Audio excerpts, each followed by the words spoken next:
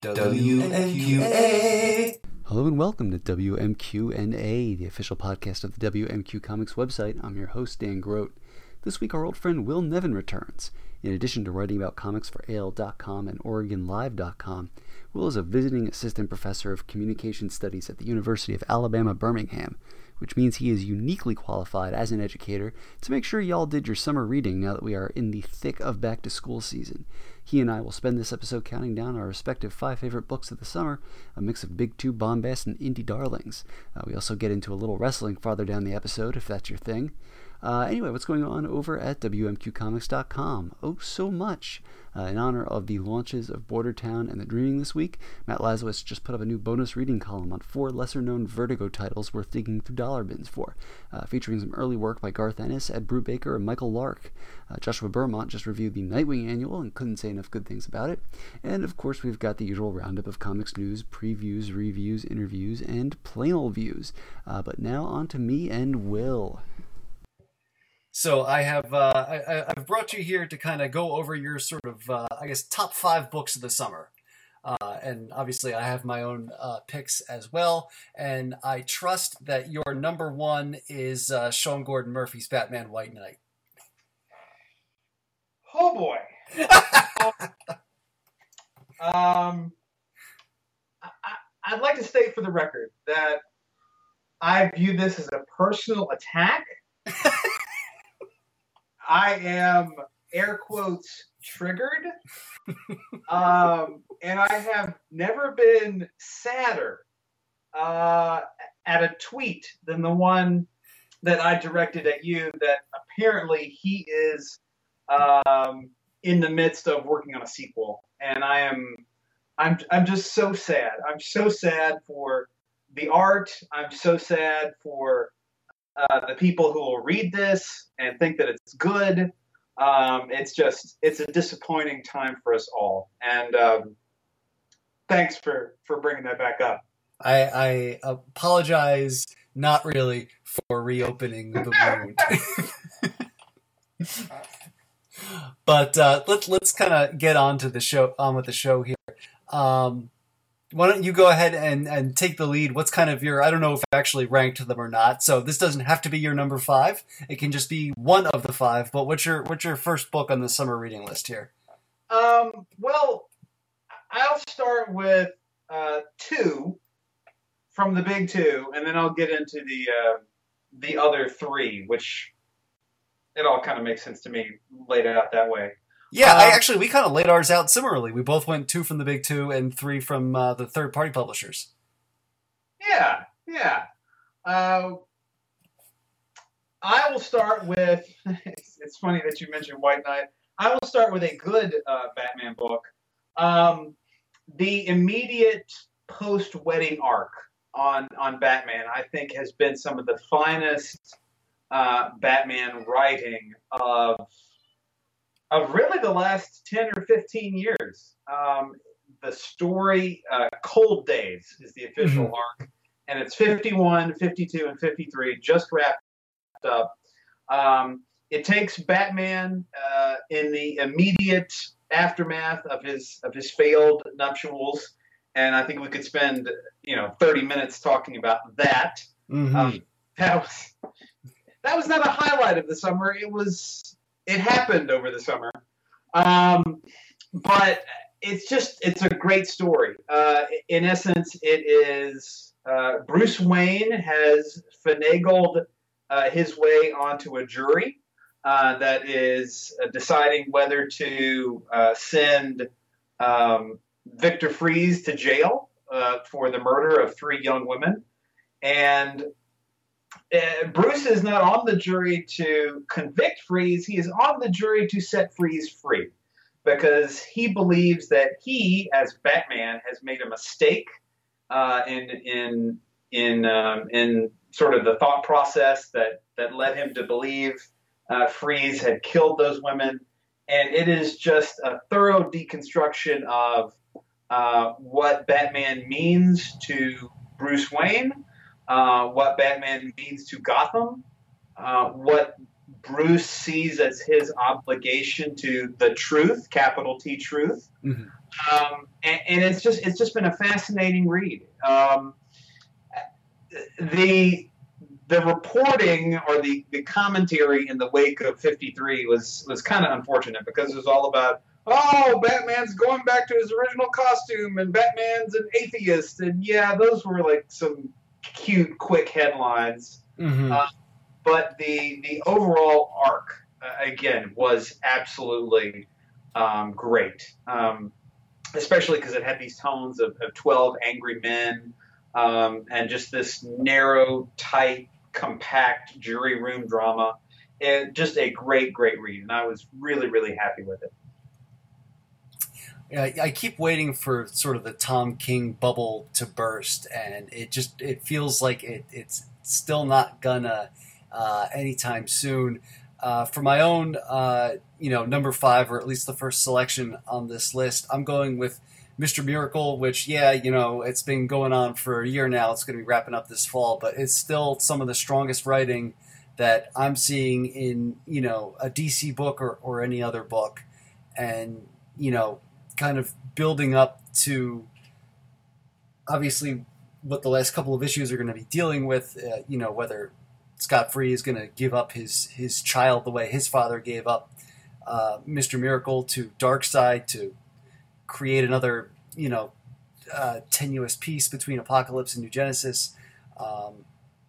He's just really good at sort of taking this cosmic struggle and making it as existentially mundane as possible. I think I gave maybe the first issue a read, and it was one of those books for me that I didn't really get it, but I didn't necessarily think it was bad. It just was like, this is not for me, but I can certainly see how other people would get this. I think if I was more into the fourth world stuff, I would absolutely enjoy it and love it. It's a little too dense for me to get into, but it certainly looks beautiful. That is true, and I was happy to hear that Mitch Gerads is going to be joining Tom King on some of the, I guess, for Heroes in Crisis, it's King and Clay Mann, but there's supposed to be some standalone issues or I guess offshoots or whatever that Gerads is drawing. So. Yeah, those two guys just work so well together, and it's a shame in this era of double shipping that you can't get this consistent writer-artist pairing that you'd like. I couldn't tell you how many different artists have been with King on his Batman run, but they're pushing out books constantly. So yeah, it's hell on the writers, and it's double hell on the artists. So. I understand it, but on the other hand, it's regrettable too. Moving on, what's your next pick? I will go to the other house, the House of Ideas, the House of Marvel, Immortal Hulk. That was one of those books where you hear people talk about it, and you're like, oh yeah, I should read that. I've got that. It's in my pile. I'll eventually get to it. And then I eventually got to it. I sat down with, I think, the first 4 issues, and man, it's just good. It has got this great supernatural horror kind of creepy vibe to it. And it reminds me a lot of the old television show where it just seems to be Bruce Banner just kind of going around the country in these short little one-off stories. I think they're about to get into a larger story. I might be wrong on that. But there's just these short little compact stories, almost kind of like the old X-Files Monster of the Week type episodes, which were some of my favorite. Immortal Hulk #2 especially was just so good in the way that it just told this short little story about Banner coming into this town that's got this mysterious illness that's related to gamma radiation, which is a thing that Banner knows a thing or two about, and he along with some help from the Hulk, they solve this mystery and they help this town, and then at the end he just moves on to the next town. Great storytelling with just some really great art, and again this great vibe. I have never really gotten into a Hulk book before, but man, this is a good one. I'm probably like the last guy who's not reading Immortal Hulk after, everyone around me saying you need to read that book. And I believe all of them. I don't have any sort of, I'm not like the baby kind of just closing his mouth and shaking his head at the spoonful of yummy oatmeal. I just have not gotten it. Yeah, you can only read so many books. I certainly understand. But I think this is one that when you get around to it, like I did, you're going to be happy. I look forward to the day. Maybe I'll pick up the first volume in trade or something like that. Treat myself. Yeah, that'd be a good read. Yeah. My Marvel pick, I've got a twofer, so I'll snake. I'll go back to back here because there is a theme. So I'm going with Mr. and Mrs. X from Kelly Thompson and Oscar Bazaldua, which just started, and also Matt Rosenberg and Andy McDonald's Multiple Man miniseries. Because, basically, I think we're finally starting to get the X-Men writing that we both need and deserve. It kind of, I think there was a lot of false hope in the Resurrection relaunch from last year, but just even the announcement that Uncanny is going to be this sort of three-way round robin among Ed Brisson and Thompson and Rosenberg. I'm really looking forward to that. I've really been enjoying these books. I feel like we're getting writers now who get the X-Men and also kind of get the generation. I think that we're seeing X-Men writers from sort of the generation that I grew up with, that very 90s kind of post-cartoon stuff that seemed to understand even kind of B-team characters like Havoc and Jamie Madrox better than others. Yeah, that's one of the more interesting things, especially with the relaunch of Uncanny, is that this seems to be the next generation of Marvel writers, and that would be something exciting if I was a big X-Men fan, which I am not. But you do you, I will. I have tried on a few different occasions to get into X-Men, and I just haven't for whatever reason. I remember being really, really, really, really excited with X-Men 92, and I loved the original initial series and whatever Marvel event that was. And then when they tried to make it an ongoing, it just didn't work, and I was like, oh. Yeah, no, I actually liked both iterations of X-Men 92. I thought they were a lot of fun, but I do think the Secret Wars version was a lot more, compact because they were confined to the 4-issue story. So I get that. But you're number 3, or your third pick. We'll get into the Image books now. Mm-hmm. Spoiler alert: the rest of mine are Image books. I think the Image book that I am biggest on right now has to be Ice Cream Man. And I am a big homer for anthologies. I am a big homer for horror comics. And this just, if you'll indulge me, please. This just hits the sweet spot in both. Wait, I didn't know I was indulging a pun. Hey, I didn't agree to that. No takesies backsies. It's been done. It's too late now. Yeah.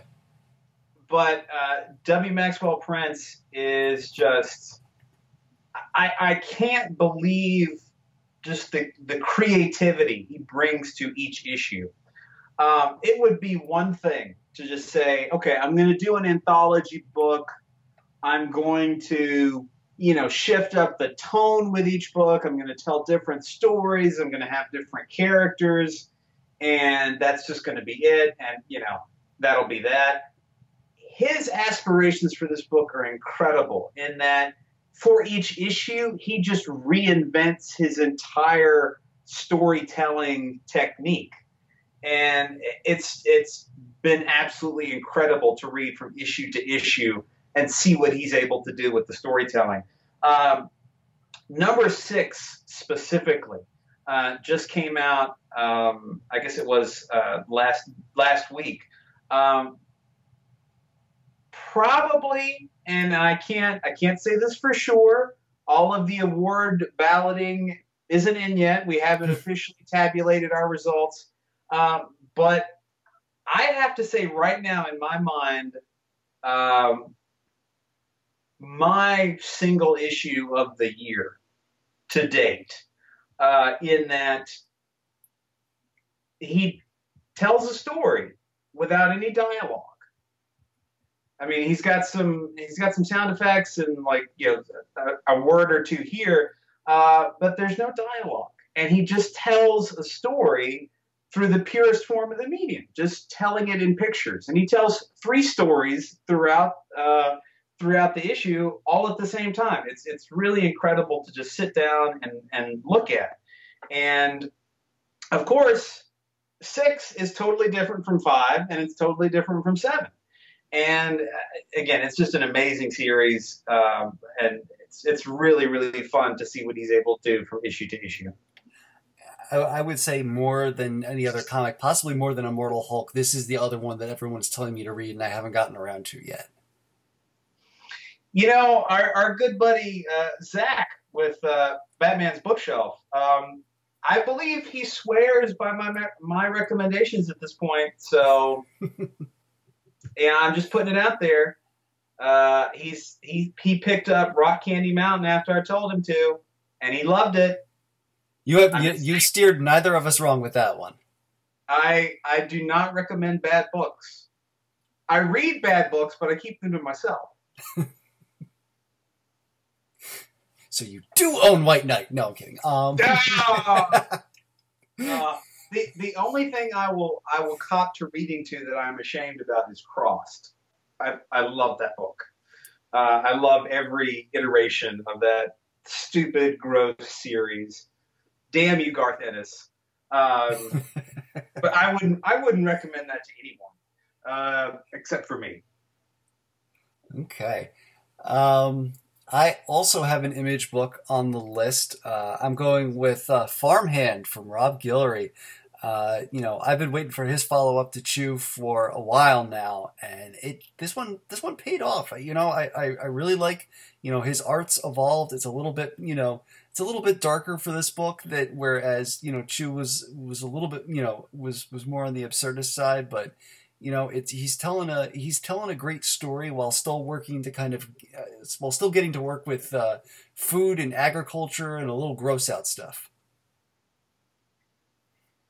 Yeah, I've got I think the first 2 issues of that sitting in my pile, because again, it's one of those books that people have been talking about. I'm looking forward to sitting down with it.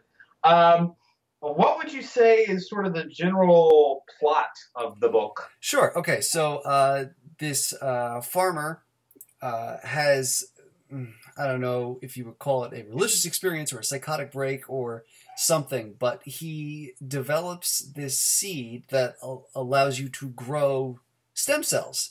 And so he creates this entire almost, Disney-like big pharma agritourism business, growing organic body parts.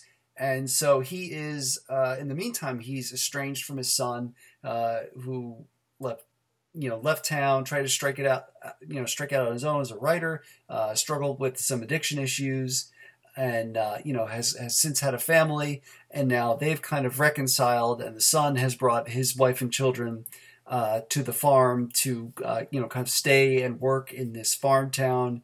And there's a little bit of kind of X-Files, like not everything is what it seems to it, and also there's fingers growing on trees.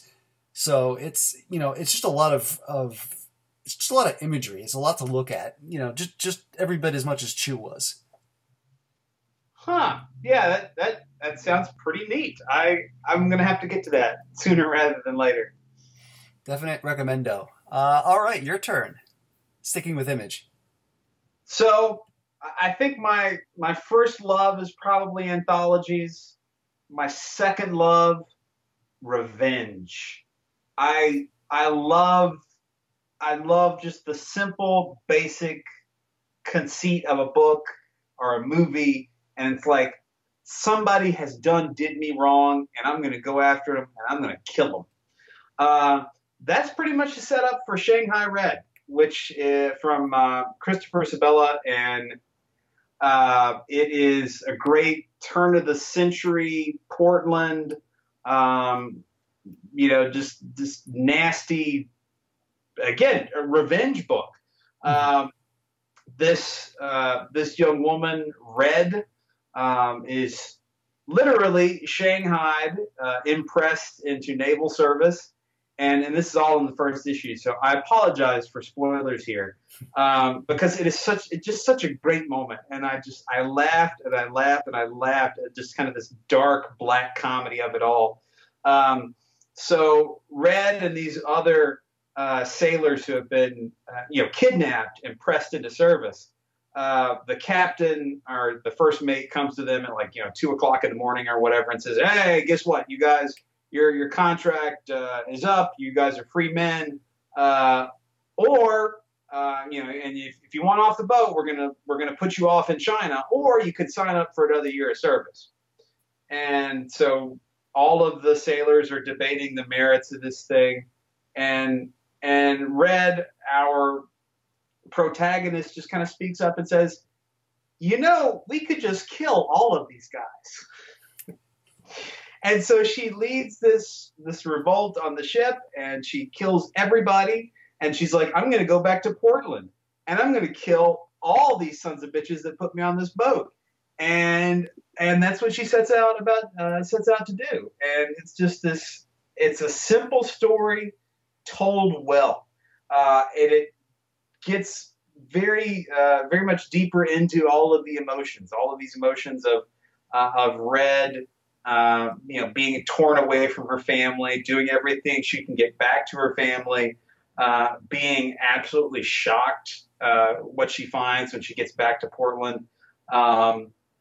It is just a wonderfully told story and beautifully illustrated. The art team is just simply fantastic. And again, I cannot get enough sweet, nasty, hot revenge, and that's what Shanghai Red is. I read the first issue of that and really liked it. This is kind of for Image readers. This is sort of the summer of Christopher Sebela, because he also put out a second ongoing. Actually, I think Shanghai Red is a miniseries, but either way, Crowded, which just launched if not last week, the week before, with Rostein and Ted Brandt on art, and that one's obviously got a lot different tone. It's lighter, but also about someone whom everybody wants to murder for money for some reason, but a lot of fun. Yeah, I like Crowded too. It didn't speak to that same base or perhaps debased emotion, but it is a lot of fun. And incredibly, I still can't get over this, optioned into a movie before it was published. Yeah. Sebela is miles ahead of the game. I couldn't believe that. I was actually, so this weekend, my parents moved, and they bought their home. It was an estate sale home. So the previous owner had died. The family had to get rid of the house and clear it out. But my mom calls me into the master bedroom closet at one point. We had come up to help kind of move boxes around and furniture. And sitting in the closet were these two creepy ass porcelain clown statues. just staring at you. The previous owners of the family of the deceased, whatever, just left them in the closet, which, I mean, let's face it, I get it. You don't want to touch those things because that way lies nightmares. But I thought of Christopher Sebela because he had written that book about staying at the Clown Motel in Nevada for a month. And so I tweeted at him, I'm like, "Hey, does the Clown Motel take donations? Because I got these creepy fuckers." And he's like, "Yeah, they do, actually." Yeah, I always figured that would be a fun read. I think I have liked everything he's ever done. Cold War is probably his most bizarre experimental thing, but I dug that. And Heartthrob is just been a great story that's, I assume, is coming back soon, maybe, I think. I haven't seen any solicits for that, but it's bound to be coming back here shortly. Yeah, I'm not sure. I gotta check. It's solicits week, so at some point I'm sure I'll come across it. But your next book. Round out my summer reading. After anthologies, after Revenge, probably just comes Wanton Destruction and Mayhem. And I really got that in John Layman's Leviathan. I thought that was a fun book. Basically, Cloverfield with a smile. A big monster pops up in the middle of this urban city and starts to, wreck house. And these poor fellows are caught up in the middle of it. We got in some great digs at President Racist Baby Man, and so that was fun. And I'm curious to see where it goes from here. I think it's a mini series, so where did this monster come from? Where is it going? Who knows? But I will say again, the art from Michael Garland, Nick Patera, just the colors and just all of the detail that you see. So it's destruction with a smile, and it looks pretty. Okay, confession time. I read the first issue of this, and I could not get into it. In fact, I stopped reading halfway through.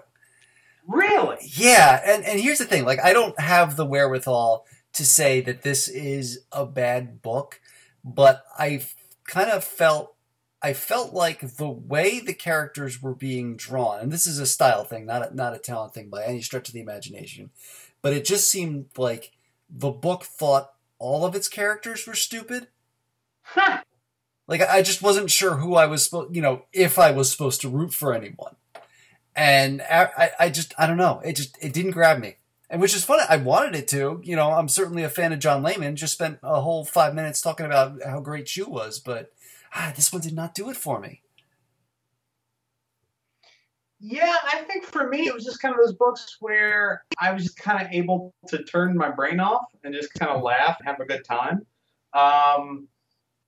And if you're not in the mood for that, then maybe this isn't a book for you.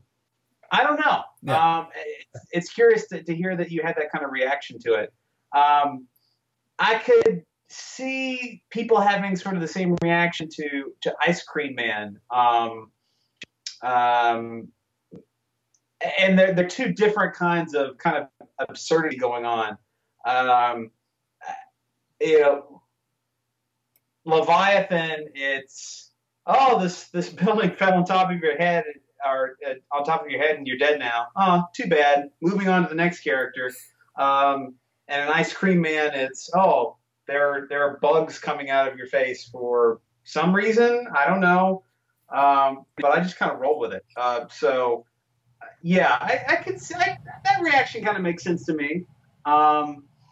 And I'll be honest, I'll say it's number 5 for a reason. Because somebody took one of my other books. Yeah, I could see maybe giving up on this, and especially giving up on this after a second issue. So you ain't wrong. You ain't wrong. It's subjective. It's all subjective. Yeah.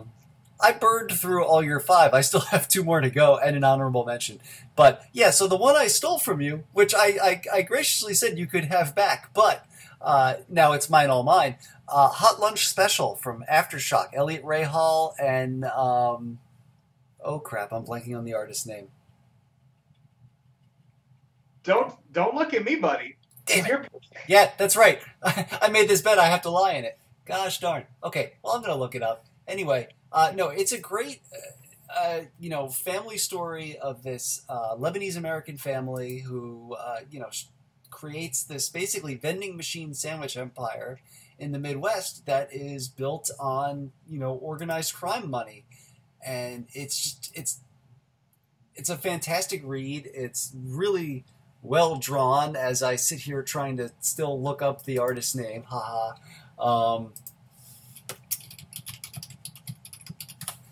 But just it grabs you right away.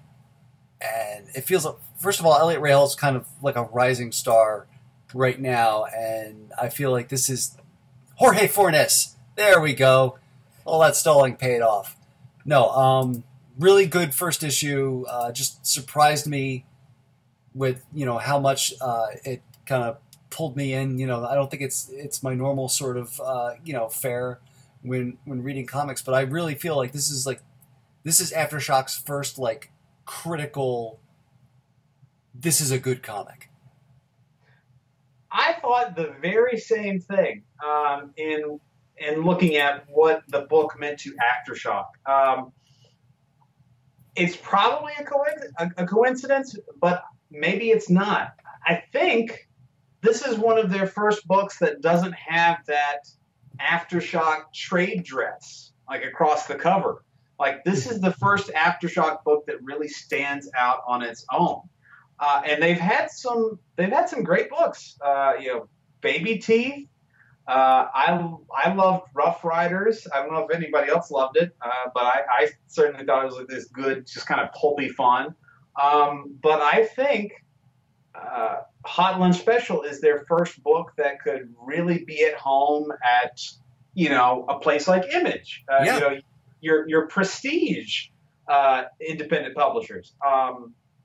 Elliot just did a great job because I think so much of the story is kind of his life story and where he's from and his family and what he knows. And when you're able to pour that much of yourself into a book, the end result is just going to make that kind of connection apparent. The tone is great. The panel-to-panel storytelling that he was able to do in that book is great, and I'm so excited to see where it goes next. I love these sorts of crime books and this kind of noir sort of storytelling. This was one of my highlights of the summer.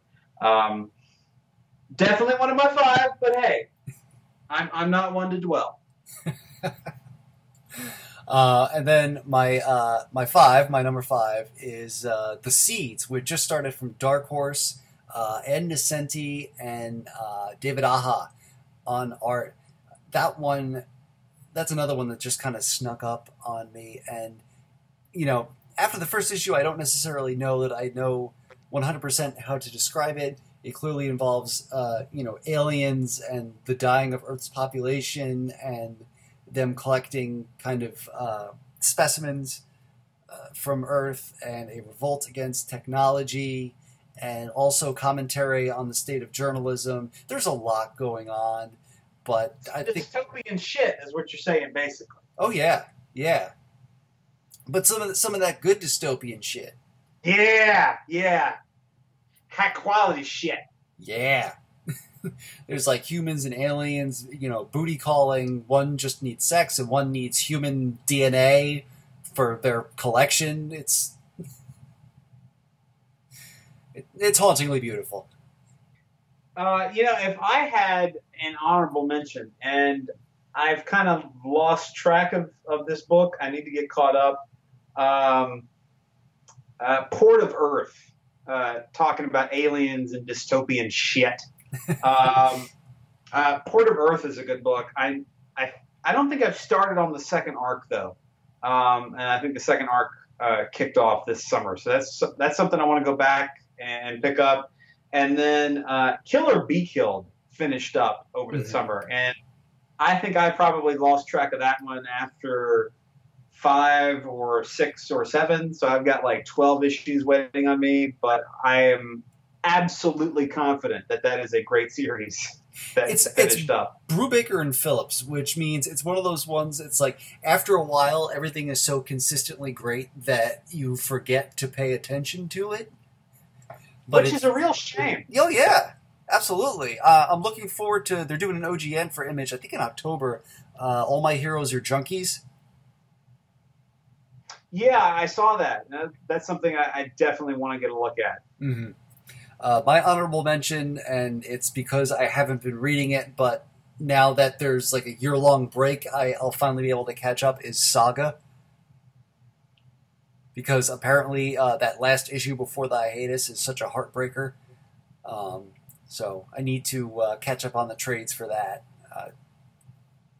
Probably my favorite series that I'm reading exclusively in trade.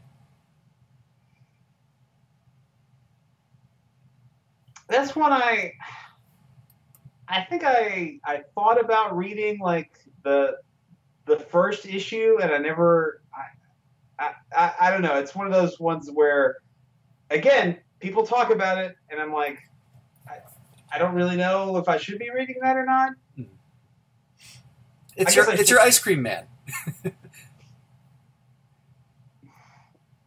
But yeah, certainly with a year, the hiatus, you could have all the time in the world to catch up. That's true.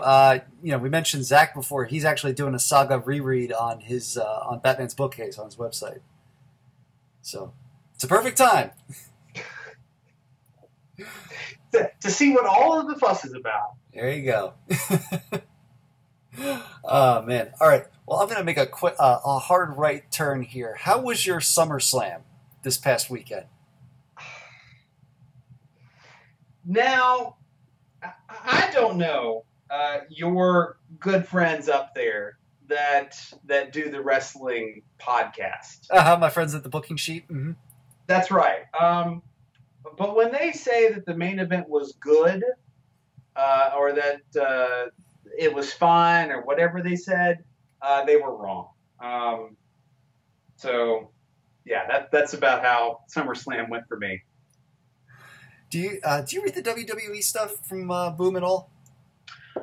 I dip in and out. I remember reading the first issue, and then I gave a review of the first issue that almost got me like blacklisted from Boom. Oh, jeez. I know, because I basically all I want in my professional wrestling is a serious sports-like presentation. I want everything to seem like it matters. And the first issue had like monster trucks and a bunch of different silliness. And I'm like, why do we have this silliness? But some of it has been quite good in that it can tell stories that the television can't. It spends time on characters that the television can't. I think the last thing I read was maybe the beginning of their Kevin Owens, Sami Zayn arc, I think in 18, and I thought that was pretty good. But yeah, wherever the book goes into like kind of zaniness and silliness and just kind of frivolity, I'm like, I get plenty of that on the dadgum television. I don't need more of it in this comic series. Their specials have been good. The various WrestleMania specials and SummerSlam specials, when they go sort of back into history and tell stories that, like The Undertaker and Stone Cold, guys who aren't on television now, those have been good. But, I think the month-to-month main series is a little hit and miss for me. Actually, I want to check out at some point the Attitude Era special, just because that was when I was actually watching wrestling. When it was Stone Cold and The Rock and Taker and Kurt Angle and all that. But I guess that means you weren't a fan of the New Day story where Caveman Ric Flair fought a T-Rex? Yeah, I really hated that. Because again, it's that kind of like this kind of zaniness that I'm not looking for. But that Attitude special was pretty good, especially the main Stone Cold story. Because if you can nail that character's voice, which I thought they did, you're gonna have a pretty good book. I can't remember the rest of the stories off the top of my head, but I know that Stone Cold story was good. But yeah, as far as SummerSlam goes, if you're not a fan of the main event, that's probably going to drag the show down for you. Mhm. But I partied with some friends of mine, and we had a good time because we were all kind of in agreement that this conclusion is bullshit. So yeah, we can all scorn Vince McMahon and his continued love for Roman Reigns. Yeah, and where do you fall on Roman Reigns? Because he's a polarizing figure from what I can gather. Roman Reigns looks like a guy who walked in from Central Casting. He is tall, he is gorgeous, but whenever he opens his mouth, you want to turn off the damn television. He is just smug and arrogant in everything that he does, and that's okay except when you're positioned as the lead hero on WWE's flagship programming. And he's just impossible to root for, impossible to love. But I am not in charge of WWE booking. They do not ask me. They do what they do for their reasons, mainly that Vince McMahon loves tall, good-looking men. But hey, I can watch SmackDown and enjoy that show. All right. Well, we've exhausted our summer reading. What are you picking up this Wednesday? What am I picking up this Wednesday?